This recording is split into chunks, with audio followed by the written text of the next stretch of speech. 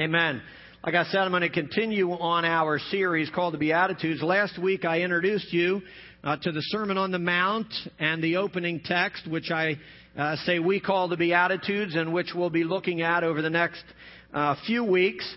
As I shared last week, we know that after Jesus positioned himself on the mountain, and after the disciples came to him and chose the better portion, that God opens up his mouth and he begins to teach them. He begins to speak to them.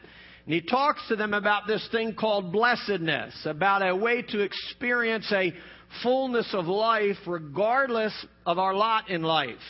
Now, I just want to stop there for a second and remind us how privileged we are to have the Lord himself willing to speak to us. And how we are privileged to have the Lord himself, Jehovah God, the Lord strong and mighty, the Holy One of Israel, to be willing to open up his mouth and speak to us. We need to consider that a privilege, church, and I hope that we do. Here on the mountainside, he talks about a life joy that is not affected by external forces, a peace of mind and a peace of heart, a joy that's unspeakable and full of glory, a peace that passes all understanding. This is what he's talking about when he's speaking to his disciples on the side of the mountain and tells them that there is a blessedness, there is a happiness that you can experience in your life that is outside of anything you might experience in life.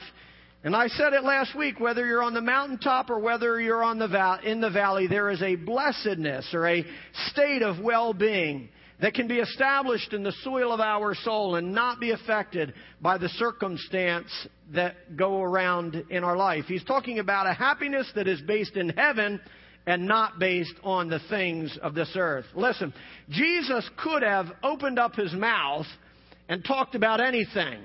He could have opened up his mouth and preached a sermon on 1,000 different subjects.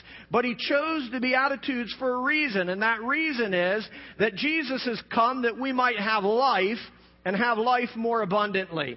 I believe with all of my heart that he used this sermon to let his people know that I've come for a reason, and it is so that you might have life and have life more abundantly. He chose this sermon to let them know, and especially his disciples to know, that through your life you're going to go through hell and high water.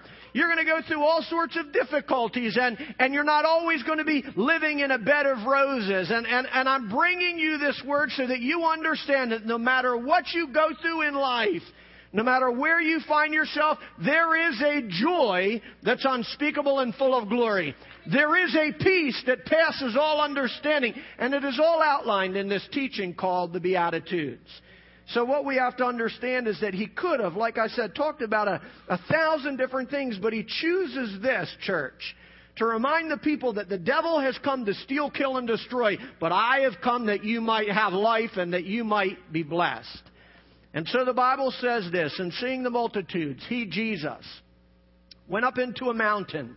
And when he was set, his disciples came unto him, and he opened his mouth and taught them, saying, Blessed are the poor in spirit, for theirs is the kingdom of heaven.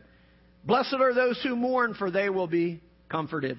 Blessed are the meek, for they will inherit the earth. Blessed are those who hunger and thirst after righteousness, for they shall be filled. Blessed are the merciful, for they shall be shown mercy. Blessed are the pure in heart, for they will see God. Blessed are the peacemakers, for they are called the sons of God. Blessed are those who are persecuted because of righteousness, for theirs, once again, he says, is the kingdom of heaven. Blessed are you when people insult you, persecute you, and falsely say all kinds of evil against you because of me. Now listen, I want you to understand this, and I don't want to get ahead of myself. It's one thing to be spoken of evil because of Jesus, and then it's another thing to be spoken of evil because you're just a fool, and because you're not living like you need to live. This is what I want you to understand. Jesus is telling you that people will speak all sorts of evil against you because of righteousness, and if that's the case, you'll be blessed. You're not going to be blessed if you're not living the right way and they're speaking evil over you just because you're not living like you should. I just wanted to throw that in. He says in verse 12, Rejoice and be glad, because great is your reward in heaven. For in the same way they persecuted the prophets who were before you. And I'm only going to look at verse 3 today. But the first thing that I want you to notice is that Jesus did not tell His disciples that happiness could be found at the end of some colorful rainbow. Jesus, in this passage of Scripture and in the Beatitudes, didn't say happiness could be found in a pot of gold or in a pile of great material wealth. He didn't say that popularity was the way to this happiness. He didn't say that the pleasures of this world and the things of this world was the way to the heart of happiness either. What you and I need to understand is that Jesus made no external connection to happiness or blessedness in His opening remarks. He was focusing inward. As a matter of fact, Jesus never in His entire ministry, and especially in this sermon, never ties happiness to anything in this world. Jesus, throughout His lifetime of ministry, never associates the things of this world with the kind of happiness that He's talking about. He never associates a peace of mind and a peace of heart and a state of well-being. He never ties that state of spiritual well-being to anything in this world. Anything. He doesn't tie it to the riches of this world. He doesn't tie it to the wealth of this world. He doesn't tie it to the popularity or the fame or the fortune or the pomp or the circumstance of this world. He never ties our spiritual well-being to anything that this world can offer. And I'll tell you why in just a moment.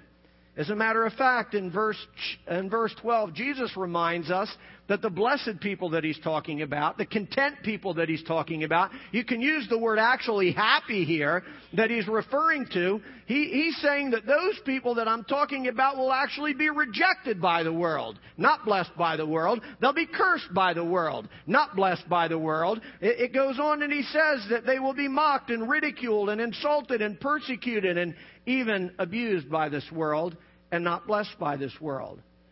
Listen, the happiness that Jesus so plainly outlines in these Beatitudes don't come from anything external. Don't come from anything temporal. They don't come from anything that is fleeting, anything that's passing away in your life. And what we have to understand is that true contentment and happiness only occupies a heart that is occupied with God. The happiness that Jesus is talking about only occupies the heart of that individual that is occupied with God. We need to realize that, church. The reality is, if we aren't occupied with Christ, if we aren't occupied by God, if we aren't occupied by His Word and by His presence, if we aren't occupied, church, by Christ, we can't experience the kind of happiness that Jesus is talking about, the kind of contentment that He's talking about. I'll say it this way: if our minds, if our hearts, if our homes, if our marriages, if our finances, if our lives, if any area of our life is not occupied, church, with Christ and by Christ, and the interpretation or the definition of this word occupied, when you look at the biblical definition, it means filled, it means seized, or it means held in possession by God. So in other words, what I'm saying is that if our minds and our hearts and our homes and our lives and our marriages and every area of our life is not seized by God, if it's not occupied by God, if it's not held in possession by God Jehovah, then we can't be happy. You can't be content. I want you to understand that if your marriage, listen, isn't held by God, if it's not been seized by God and captured by God, if it is not part of His possession, that marriage will not experience contentment and happiness. Your life the same way. No area of your life. I want you to understand the depth of that word occupied. If our life is not occupied or seized by God Himself, we cannot experience this happiness and this contentment that Jesus is talking about, church. Remember, as we learned last week, according to Jesus Himself, Martha was occupied. He even used that word. Martha was occupied with all the wrong things. Her time, her talents, her attention, her heart, everything about her was occupied by all of the wrong things. Her possessions, you might say, were seized by all the wrong things. Her attention was seized by all the wrong things. Things that were fleeting, things that were not important, according to what Christ said. Christ said, you're occupied with all the wrong things. You're preoccupied with all of the wrong things. While Mary was occupied with Christ. Mary chose the better portion, like we learned last week, and it's where blessedness begins. It begins as a possession of Jesus Christ. And that's what I want to set as the foundation before I even get into chapter 3. If you want to experience the goodness of God and the blessedness of God, if you want to experience that well-being, that state of well-being that will get you through the worst of days, you must be held as a possession of Jesus Christ. You must be His. I want you to understand that is the foundation for the happiness that we're talking about. Please understand, this world cannot offer the life joy that Jesus is preaching about, that Jesus opened up His mouth and talked about, because this world is temporal, because this world is fleeting, because this world is passing away, and it cannot bring contentment to an eternal soul. The reality is, please understand, church, that which is temporal cannot satisfy that which is eternal. That which is passing away cannot satisfy or bring contentment to that which is eternal. How many of you know your soul is eternal? Your body might not be eternal. Your body is aging. Your body is decaying. Your body is on the way to the grave. I hate to tell you that. I hate to remind myself of that. But this physical body is on its way to the grave. But our soul is eternal. And it's either headed to heaven or it's headed to hell. Our soul will live forever, church. And here's what we have to understand, what the Bible is trying to teach us. And what Jesus is trying to teach the disciples is that there is nothing about this temporal world that can ever satisfy the eternal soul. There's nothing that this world can offer you that will quench the thirsting of this eternal soul, church. Because all of that stuff's passing away, but your soul will last forever. How can anything temporal satisfy the eternal? How can anything that's passing away ever satisfy that which lasts forever? How can a temporal world satisfy an eternal soul? And the answer is, it can't. It absolutely can't, church. The reality is, please listen to me, it's why one drink of this world is never enough. It's why one pill in this world is never enough. It's why one peek at pornography is never enough. It's why 1 month's subscription to Playboy magazine isn't enough. It's why one lie isn't enough. It's why one affair isn't enough. It's why one pleasurable moment isn't enough in this world. Because this world cannot satisfy the longings of an eternal soul.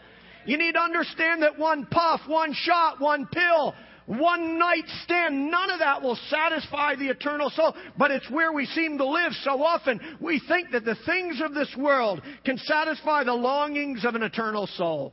We think the things that are destined for destruction. We think the things that are passing away. We think the things that are fleeting and might not be here tomorrow have the power to satisfy an eternal soul. And the sad reality is we chase after these things. The sad reality is we think these are the things that will make us happy, and these are the things that will make me content. If I could just make $1 more, then I might be happy. If I could have one more this or do this one, then I'll be happy. And the reality is no, it can't happen. All of those pursuits are fleeting. Please understand me, Solomon, the wisest, he tried it. He threw himself into the world. You know, I know we all think that he was one of the wisest, most righteous men, but study his life. You'll find out that he threw himself into this world. He enjoyed wine, women, and strong drink. He threw himself into the world to really see if this world could satisfy the soul. And when it was all said and done, he said, wow, it's all vanity. It's all a lie. None of it satisfies the longing of my soul. Because the reality is, there is nothing temporal that can satisfy an eternal soul. You and I, every day, better wake up with the realization that my soul is headed for eternity. You and I, every single day, better get on our mind that this soul will last forever. I think we think sometimes that I'm just going to lay down one day and it'll all be done. But I want you to know, when that day comes and you breathe your last breath, your soul will still live on. And it will live in one place or another. And it's why we need to be careful to order our soul today so it spends eternity in the right place.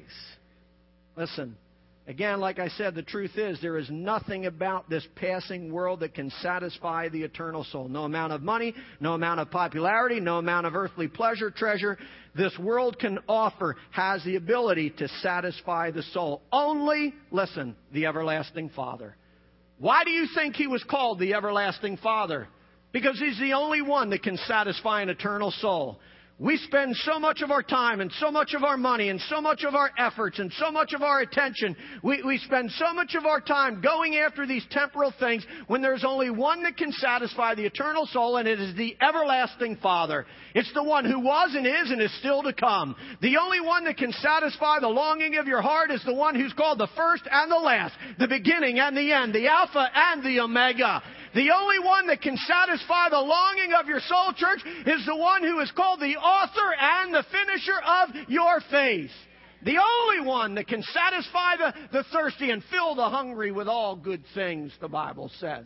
It's the only one. And this really is what Jesus is trying to teach the disciples when He says, "Blessed are the poor in spirit, for theirs is the kingdom of God." And I'm going to get to that. Blessed are the poor in spirit, Jesus says. For everything about the kingdom is theirs.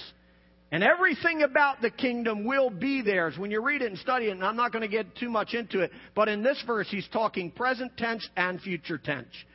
Blessed are the poor in spirit, for theirs is the kingdom of heaven. He's talking about you being able to experience the kingdom of heaven today, right now, right here. And He's talking about experiencing the kingdom of heaven when you breathe your last breath and your soul goes to its final destination. Blessed are the poor in spirit, for the kingdom of heaven is theirs right now, tomorrow, next year, and when the trumpet blows and God calls them home. Blessed are the poor in spirit, for theirs is the kingdom of heaven. Please notice in this verse that Jesus went internal, like I've said, and not external. Blessed are they that have something on the inside, He's saying. In this verse, He pointed right to the center of our soul. Blessed are the poor in spirit. He pointed right to the center of our soul. He didn't point to anything around us. He didn't point to the car in my driveway, didn't point to the house I live in, didn't point to the clothes I have on my back, didn't point to the shoes or the purse or the hat, didn't point to my bank account, didn't point to anything except the center of my soul. And He said, "Blessed are the poor in spirit, for theirs is the kingdom of God." Theirs is the kingdom of heaven, actually. He didn't say, "Blessed are the rich." He didn't say, "Blessed are the poor" monetarily either. Please grasp this, and I'm going to talk on it. He didn't associate blessedness with any form of money, whether a lot or a little, whether much or none. He didn't say, "Blessed are the poor" monetarily. He said, "Blessed are the poor in spirit, for theirs is the kingdom of God." He didn't say, "Blessed are those that drive a nice car." And He didn't say, "Blessed are those who have no car at all." He didn't say, "Blessed are those who wear a three-piece suit," and He didn't say, "Blessed are those who can't afford one." He didn't say that. He wasn't talking about money. He was talking about the spiritual condition of our soul. Blessed are the poor in spirit, for theirs is the kingdom of heaven. Remember, Jesus does not tie blessedness to anything in this world. He doesn't tie it to material wealth. And He doesn't tie to material poverty either. He ties it to the eternal kingdom and not to this temporal world. He ties blessedness, church, to a right relationship with the eternal Father. Blessed are the poor in spirit, for theirs is the kingdom of heaven. And I want us to understand that right relationship with God, that right relationship with the eternal Father, that right relationship with Jehovah, the creator of the universe, the one that gives you life and breath and causes you to walk through the day, all of that right relationship with Jehovah God starts with a poor spirit. Starts with a poor spirit. A spirit that recognizes its own spiritual need and is willing to do something about it. So who are the poor in spirit? Like I said, first off, it's not those who are poor in the pocket, because Jesus isn't talking about money. It's not about those who can't pay their bills. It's not about those who can't keep on the lights. It's not about those who don't have a lot of money in their bank account. It's got nothing to do with money in this passage of Scripture. Listen, I know several poor people. I know poor people and I know rich people, just like you do. I know rich people that are unhappy, and I know poor people that are unhappy. I know poor people that can't keep on the lights, and they're not satisfied with their lot in life. I want you to just understand that Jesus isn't talking monetarily. He's not saying you're blessed because you're rich, and He's not saying you're blessed because you're poor. What He's saying is, blessed are those who are poor in spirit, for theirs is the kingdom of God. So Jesus is not talking about a financial position of poverty. He's not talking about a financial position of wealth. He's talking about a spiritual one. He's focused on the inner man here. That's what he wants the disciples and the people in this crowd that are listening to what he speaks. He wants them to look right here. He wants them to be like David, that's willing to look right here and said, "Search me, O God." I want you to understand that God always wants you to be attentive of your own soul. He wants you every single day to be attentive to the condition of the soil of your soul. Just like you plant a plant in the backyard. Just like you plant a tree. Just like you put your money in a bank account and you want to see it grow. Just like you check on your bank balance every single day to make sure it's growing or to keep an eye on it. He wants you to do the same thing with the soil of your soul. But the sad reality is some of us look more at the things of this world and our earthly treasures than we do at the very soil of our soul. And Jesus is saying, look, get your eyes off of that and get your eyes right here. I told you at the beginning of this series that Jesus needed to turn upside down the way that they thought. He had to change their way of thinking. He had to transform them by the renewing of the mind. And a new mind says, look, I better be more concerned with the condition of my soul than I am with anything else out there. Because if my soul is right, it doesn't matter what else is out there. I'll still be happy and I'll still be blessed. Because what? Because mine is the kingdom of heaven. Because mine is the kingdom of heaven. You can take away everything that I've got, but I've still got the kingdom of heaven. You can put me in a hospital bed, but I still got the kingdom of heaven. You can strip away my bank account, but I still got the kingdom of heaven. You can ruin my life, but I still got the kingdom of heaven. This is what he's trying to teach his disciples. And no matter what you go through in your life, there is a joy that you can cling to, a joy that you can stand on, a confidence that you have that cannot be taken away. But if your heart's not right, you can't experience that. If you're not poor in spirit, if your spirit, again, has not been seized by Jesus, you can't experience what he's talking about here. So this is what he's trying to teach. He's not looking financial. He's looking spiritual. Blessed are the poor in spirit. The word Jesus used for poor, when he was speaking about the poor in spirit, describes an absolute poverty. Absolute poverty. It means that this individual has absolutely nothing to their name. They own absolutely nothing. Everything they have has been provided for by someone else. This is what he's talking about. But again, remember, he's not talking monetarily. He's not talking about mammon. He's not talking about earthly possessions. He's talking about our spirit here. And I want you to understand that parallel. But he's talking about an absolute poverty. He's talking about an individual who possesses absolutely nothing. The root word to this word poor that Jesus uses means to crouch or to cower.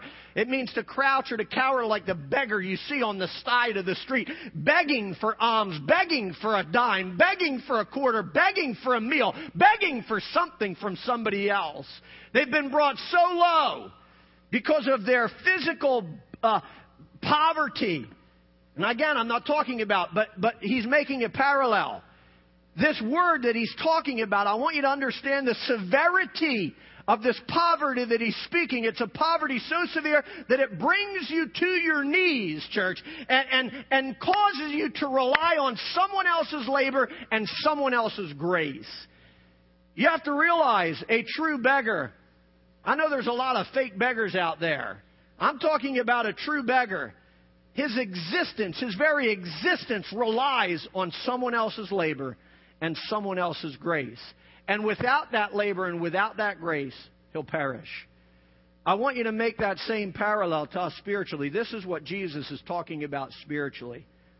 That the poor in spirit have come to that understanding that without Jesus Christ, without his labor and without his love, they're absolutely nothing. You see, when he's talking about poor in spirit, it means that that individual understands that there's nothing about them that has not been provided to them except through Jesus Christ and except through someone else. Spiritually, again, I'm talking as what I'm talking. Their very existence depends on the mercy of other men. And they'll do whatever they have to acquire it. This is what it means to be poor in spirit, church. So the poor in spirit that Jesus is speaking of, I'm going to read this, understands that there is nothing they can do for themselves to inherit the kingdom of heaven or happiness. And they must solely rely on the work of Jesus Christ to obtain it. Say it again. The poor in spirit that Jesus is speaking of understand that there is nothing they can do for themselves to inherit the kingdom of God or happiness, and must solely rely on the work of Jesus Christ to acquire it. The poor in spirit understand that their righteousness is like filthy rags. The poor in spirit that Jesus is talking about understands that there are none that are righteous, no, not one, and they count themselves in that equation. You see, the poor in spirit understand that they themselves, not just that everyone, but they themselves have sinned and fallen short of the glory of God. You see, the only way that you're going to inherit the kingdom of God starts right here. The only way you're ever going to see the kingdom of heaven is by having a heart that's poor enough to say, ain't nothing about me that deserves heaven. You have to understand that to see the kingdom of God, you've got to be poor in spirit. And you have to realize that I have sinned and fallen short of the glory of God. That all of my righteousness, that all of my good deeds, that all of my good works are like filthy rags, and I need a new set of clothes. You understand what I'm saying? Whether you're rich or whether you're poor, you see something filthy about you, and you realize, I need a new set of clothes, but I can't provide them. I can't buy them. I can't acquire them. All I can do is ask God to give them to me. I got to cower. I got to lower myself and say, God, like the publican, have mercy on me. I need a new set of clothes. You understand what I'm saying? This is what Jesus is teaching His disciples. He doesn't want a bunch of haughty men walking out there on the earth. Jesus knows, I'll never advance the kingdom of God. I'll never change this world if these 12 men aren't changed first. I'll never turn the world upside down like He did if I don't turn their thinking upside down. And you'll never change your world. You'll never change your house. You'll never change your circle of influence if you don't turn your thinking upside down either. If you don't receive what God is trying to teach us concerning poverty of spirit. They understand that there are none that are righteous, and I'm part of that equation, like I said. The poor in spirit understand that regardless of their life's achievements, regardless of their life's accomplishments, regardless of how many worldly accolades they have acquired and attained in life, how much applause that they have received, they understand that without Jesus Christ, without the blood, without the cross, without the precious Lamb of God, I am still wretched, I am still pitiful, I am still poor, I am still blind, and I am still naked. That's who the poor in spirit are. They understand that without Jesus Christ, I am nothing, but with Him I am everything. This is what the poor in spirit are, and this is what Jesus is saying. When you have I don't want to get ahead of myself. Blessed are the poor in spirit, for theirs is the kingdom of heaven. Because they're willing, listen, the poor in spirit recognize and realize their spiritual condition, and because of that spiritual condition, because of that realization in their life, they're willing to place themselves at the door of God's mercy and knock. You see, there's a lot of people that know there's something wrong in their life. There's a lot of people that recognize something's just not going right in my life. Things are a mess. This is falling apart. That's falling apart. But listen, they're not willing to knock on the door of God's mercy. They're not willing to lower themselves enough because they think, I'll finally figure this out. Maybe I've just asked the wrong person. Maybe this, maybe that. Maybe I can manipulate. Maybe me. Maybe I can change my situation. And they have yet to knock on the door of God's mercy. You see, but I want you to understand, the poor in spirit recognize their spiritual condition, and they're willing to knock on the door of God's mercy. They're willing to approach the door of God's grace and ask. The Bible says knock and it'll be open. It says ask and you shall receive. But there's a lot of individuals, even in the house of God, that aren't willing to knock and they're not willing to ask. The poor in spirit are willing to ask God. They're willing to ask the Father for a new set of clothes. They're willing to ask the Father for a little bit of mercy and a little bit of grace, because without it I'm lost, without it I'm helpless, without it I'm hopeless, without it I'm poor. And so they recognize their own spiritual condition. Listen, until you recognize your spiritual condition, don't ever think about seeing heaven. This is what the Bible's teaching. If you can't see your own spiritual need, you'll never see heaven. If you can't see your own spiritual poverty, if you can't see your own spiritual bankruptcy, guess what? You got no need for a Savior. You got no need for the precious Lamb of God. You got no need for the blood of Jesus Christ. And if you have no need of that, don't expect to see the kingdom of heaven. You must see your need, your spiritual need, like Jesus did. Why do you think He sat down on the mountain? Because He saw their need. He knew they needed to hear this word. He knew He had to teach them and preach it to them. He saw their need. And He placed Himself on the mountain and He began to speak these words to them. And until we can see the same in our life, we won't be blessed. Until we see the same need for a Savior, we'll still struggle through our entire life, church. Unlike the Laodiceans in Revelation chapter 3:17, who said, I am rich, and I have acquired much wealth, and I do not need a single thing. The poor in spirit understand that they're in need of much. And they understand that they can't provide it for themselves. They can only acquire it through Jesus Christ. You see, I know a lot of you have heard that term, stop resting on your laurels. Whether you know what that means or not, it is a Greek term, and it began in Bible times. You see, what resting on your laurels means is that it's resting on your own accomplishments and resting on your own achievements. The crowns and the wreaths that they used to win or be awarded at the end of a race or at the end of a competition was a big laurel wreath or a big crown made out of laurels. And so what it's saying here is when you rest on your laurels, you're resting on your own accomplishments. You're resting on your own accolades. You're resting on your past achievements and past applauses and past victories. And how many of you know you're not going to get to heaven that way? How many of you understand if you sit around and you just rest on your own accomplishments and rest on your own accolades and rest on your own achievements and rest on your own work and rest on your own skill, you'll never see the kingdom of God.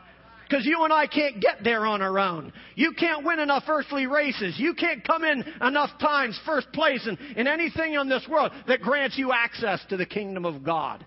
You can't rest on your laurels, church, but that's what's happening. That's what happened. They rested on the crowns that they had acquired on their own. They gloried in their own achievements and their own accomplishments and their own accolades, and they felt like they needed nothing. This was the Laodicean church. That's what they felt. I don't need anything earthly, and I don't need anything spiritually. You see, the sad reality is there is a truth to the richer you get, the farther from God you can get. Because when we're fat and everything's well and the bank account's good and marriage is good and got the nice car and I'm caught up on all of my bills, we can get lazy with God. We can feel like just because, please grasp this, we can feel like just because everything is A-OK out here, and I'm all shiny and bright in here. You know who thought that? The Pharisees. Pharisees thought that same exact thing. Oh, because everything is nice and shiny out here. And Jesus said, you know what? You got death inside. He looked at their life. Again, Jesus doesn't look on the outside. He looks on the inside. That's why He's teaching this lesson. He looks on the inside. Just like He told the Pharisees, He said, you look all good and hot on the outside, but you're dead man on the inside. You're a whitewashed sepulcher. This is what we have to understand. God is looking at the inside, and that's what this whole series, or this is what this whole Beatitudes is about. He's trying to get us focused on the inside so that our life and our heart could be transformed. But the poor in spirit rely fully and depend fully on the love and the labor of Jesus Christ. Fully and wholly on the love and the labor of Jesus Christ. I hope you understand. The cross was a demonstration of His love. It was a labor to go to the cross.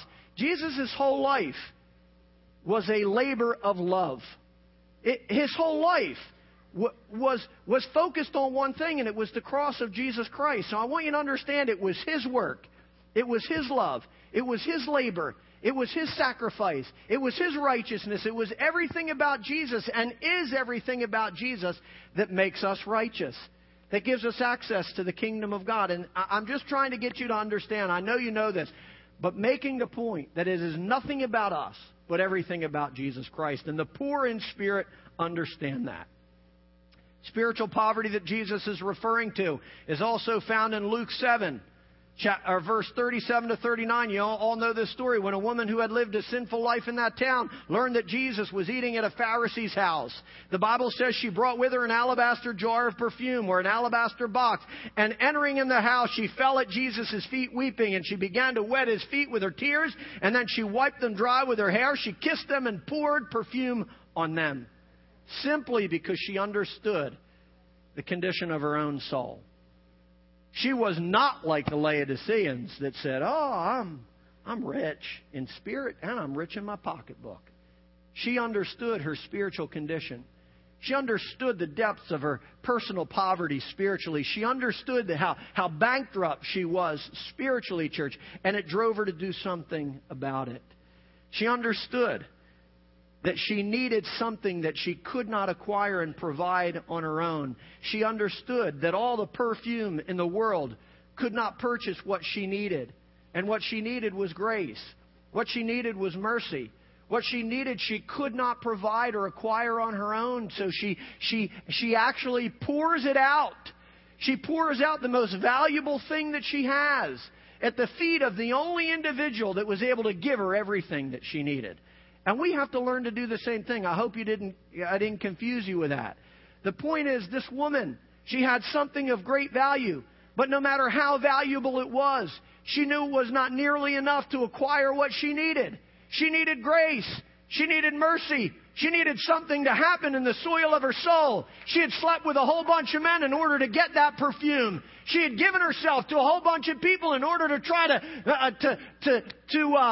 bring some security into her life. Well, I can live off of this. I can eat off of this. I can have a future off of this. And she gave away everything that was valuable to her to find that it wasn't enough. And here she is with the most valuable thing that she has. And she still realizes it's not enough to acquire or purchase what I need. So she was willing to pour it out at the feet of the only one that could give for her freely what she needed, mercy and grace. And we have to learn to do the same thing. It's what the poor in spirit do. They realize that no matter what I have, it's not enough to acquire what I need. I need a little bit of Jesus. I need a little bit of mercy. I need a little bit of grace. And the more they think about it, the lower they get. The more they think about it, they understand that by myself, I'm a beggar spiritually. By myself, I'm nothing. And I got to go to Jesus to find what I need.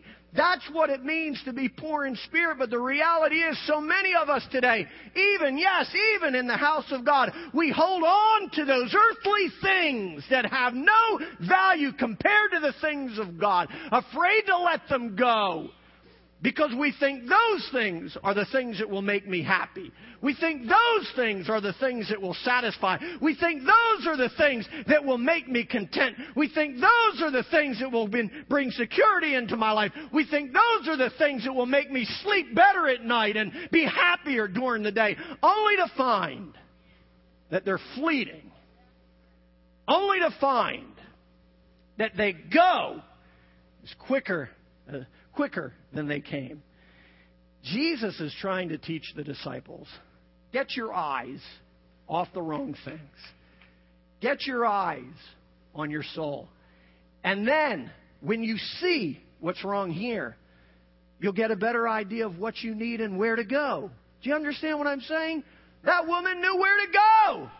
She knew there was something about that man Jesus. And she heard that he was at a Pharisee's house, and she thought, that's where I'm going to go. She poured it all out at the feet of the... Listen to me. Everything you need is found at the feet of Jesus Christ. Everything you need is found at the foot of the cross. Everything you need is found on Golgotha's Hill at this place called Calvary, church. Everything we need. Why do you think Jesus told Martha that her sister chose the better portion? Because Martha understood everything that I need right now, this moment of my life, is found at the feet of Jesus. I hope you can put all this together. It's why Jesus said, listen, you're seized by all the wrong things, Martha. You're occupied with all the wrong things. You're possessed by all the wrong things. I want you to find a place at my feet so I can give you everything that you need. This is what the whole Beatitudes about, and especially being poor in spirit is all about. The reality is, listen, all of us are born poor in spirit. But only those who recognize it and move on it, like this woman with the alabaster box, can find happiness. When that woman left, she left satisfied. When that woman left, the longing of her soul had been filled with something she had never experienced in her life. I want you to understand that this woman found what she was looking for because she recognized her spiritual condition and didn't just sit home and pout about it. She moved on it and did whatever she had to in order to find what she needed. You see, we've got to be willing to do the same thing. Crying and whining the blues about our situation and our spiritual condition doesn't cut it. We've got to be willing to be moved by what we see and go after what we need, church. That's what do you think the house of God is for? It's a place where you can come and find the grace of God. It's a place where you can come and find the mercy of God. It's the place that you can come and receive and acquire the very thing you don't deserve. And I don't deserve. I don't deserve His mercy. I don't deserve His grace. And neither do you. But we can find it at His feet. That's what He's trying to teach us. And it's what the poor in spirit understand. Please understand this. They are happy not because of their spiritual poverty. When I say blessed are the poor in spirit, or happy are the poor in spirit, for theirs is the kingdom of God. Please understand, they're happy or blessed not because of their spiritual poverty.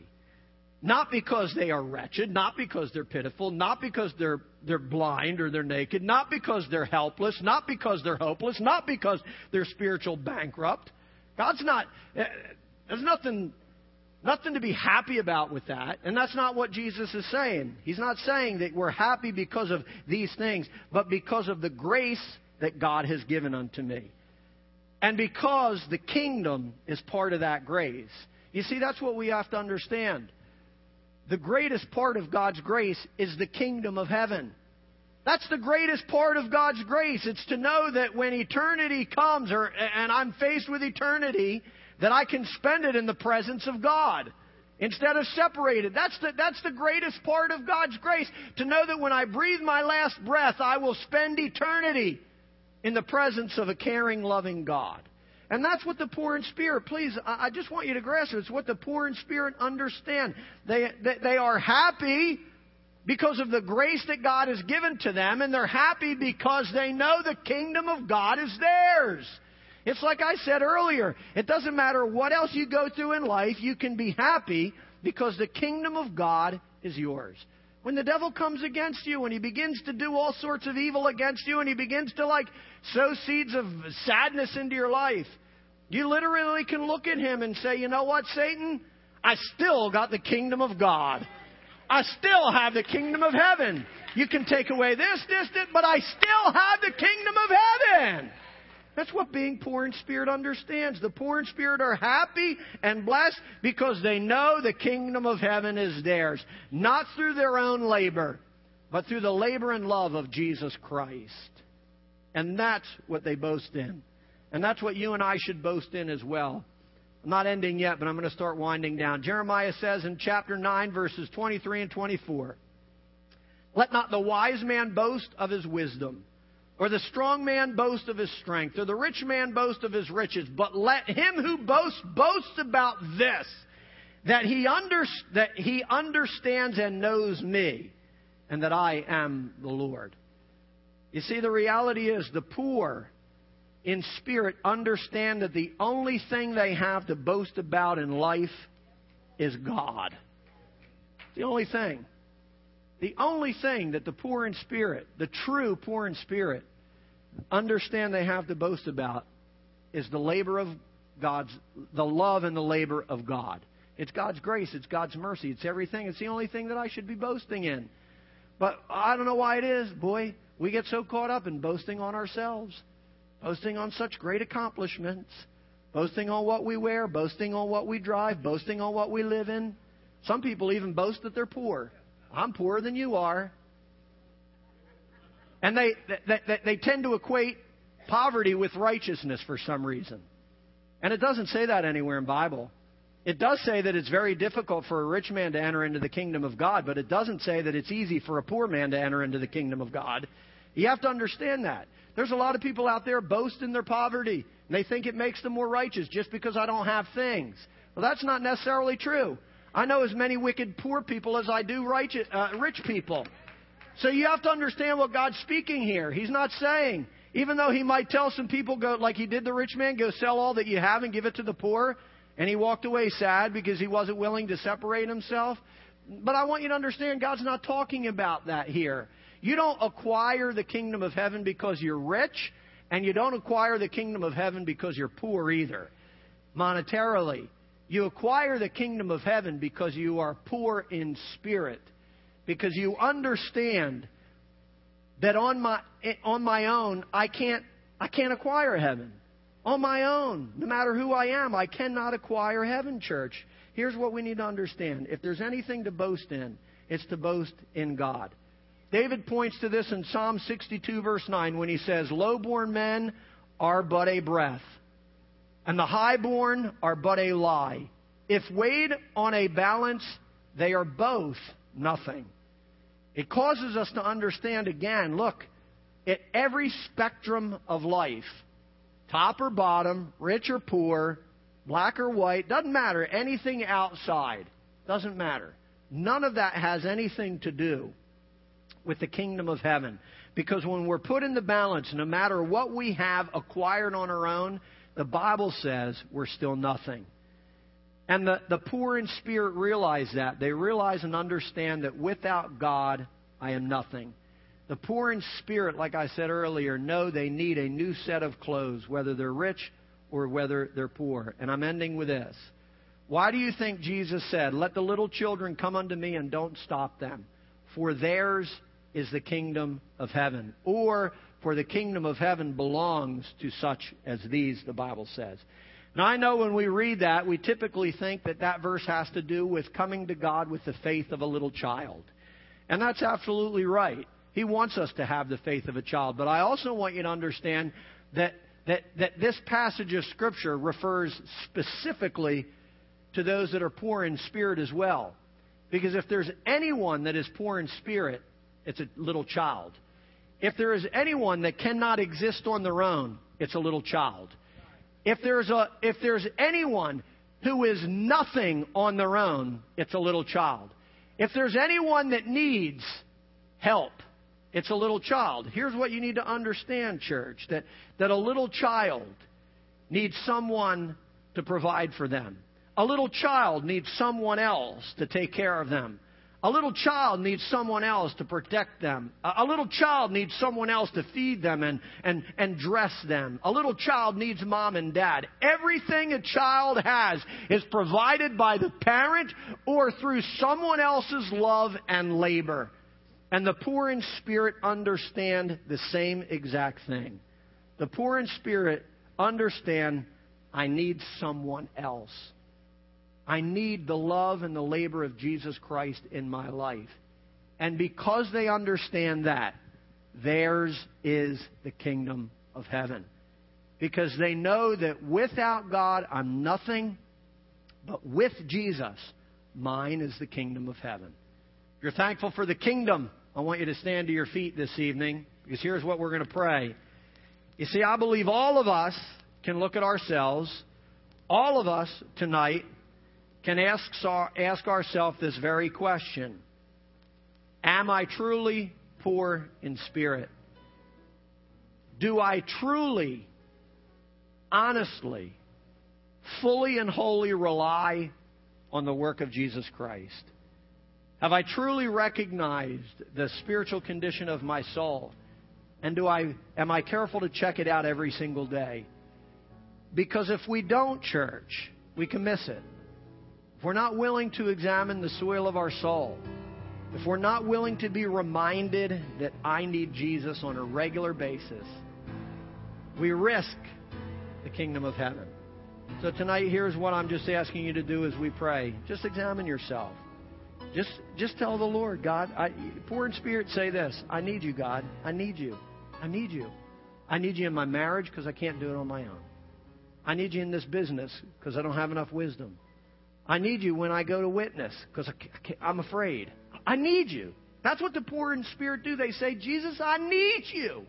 If you need Him tonight, I just want you to tell Him that. Heavenly Father, I just thank you for your word this evening, God. And I thank you, Father God, that throughout this whole week, Lord, you reminded me of this very word. You reminded me, Father God, that during the week when all these just little things came into my life, the little foxes someone reminded me that they are, to just nibble away at my life, to come against my peace and come against my joy or come against my family, God. In the midst of it all, you reminded me in my studies that mine is still the kingdom of heaven and that I can still be happy, that I can still be joyous, that I can still have a joy that's unspeakable and full of glory and a peace that passes all understanding. Let us, Father God, always be mindful of the fact that ours is the kingdom of heaven as long as we are yielded to you. As long as we are your possession, as long as you have seized us, God, and we are your children, God, ours is the kingdom of heaven. I thank you for that, God. I pray in the name of Jesus that you would teach us, God, on a regular basis to examine the soil of our soul. That we would recognize each and every day, Father God, how much we desperately need you. We desperately need you for healing. We desperately need you for our marriages. We desperately need you, Father God, to work in our government and in our land. We desperately need you in our schools. We desperately need you in our society. We desperately need you, Father God, in our families. We desperately need you to intervene in our sons and in our daughters' lives and in our loved ones' lives. We desperately need you, God. And I'm not, Father God, ashamed to say I can't do it on my own. I need you tonight, God. We all need you tonight, God. Let us not be so proud. Let us not be so haughty. Let us not be so stubborn that we stand there in your presence thinking that I am rich, thinking that I've acquired everything that I need, that I'm all that in this world and spiritually. Help us to understand we need you, God. Desperately we need you. I pray, Father, that you would take these words tonight and that you would, Father God, plant them in the soil of our soul. That they would be a daily reminder, Father God, of who we should be and who we need to be if we want to experience blessedness and happiness in our lives. Let not one seed from your word be snatched away, God. I pray that we would all receive it with gladness tonight. And God, throughout this week, that we would water it. Throughout this week, we, Father God, would soak it in prayer and that we would just give it everything that it needs, God, every opportunity it needs to grow into our lives. I thank you, Father God, that ours is the kingdom of heaven, not because of anything we've done, but because of everything that you've done. Because of your labor of love concerning each and every one of us in this room, God. And because of it, we give you the praise. Because of it, we give you the glory. Because of it, we can leave here, Father, with a smile on our face. We can leave here, Father God, with a dance in our step. We can leave here, Father God, with gladness in our heart because we know the kingdom of heaven is ours. And we praise you for it in Jesus' name. And all of God's people said, amen. And let's bless the Lord together. Hallelujah. Amen.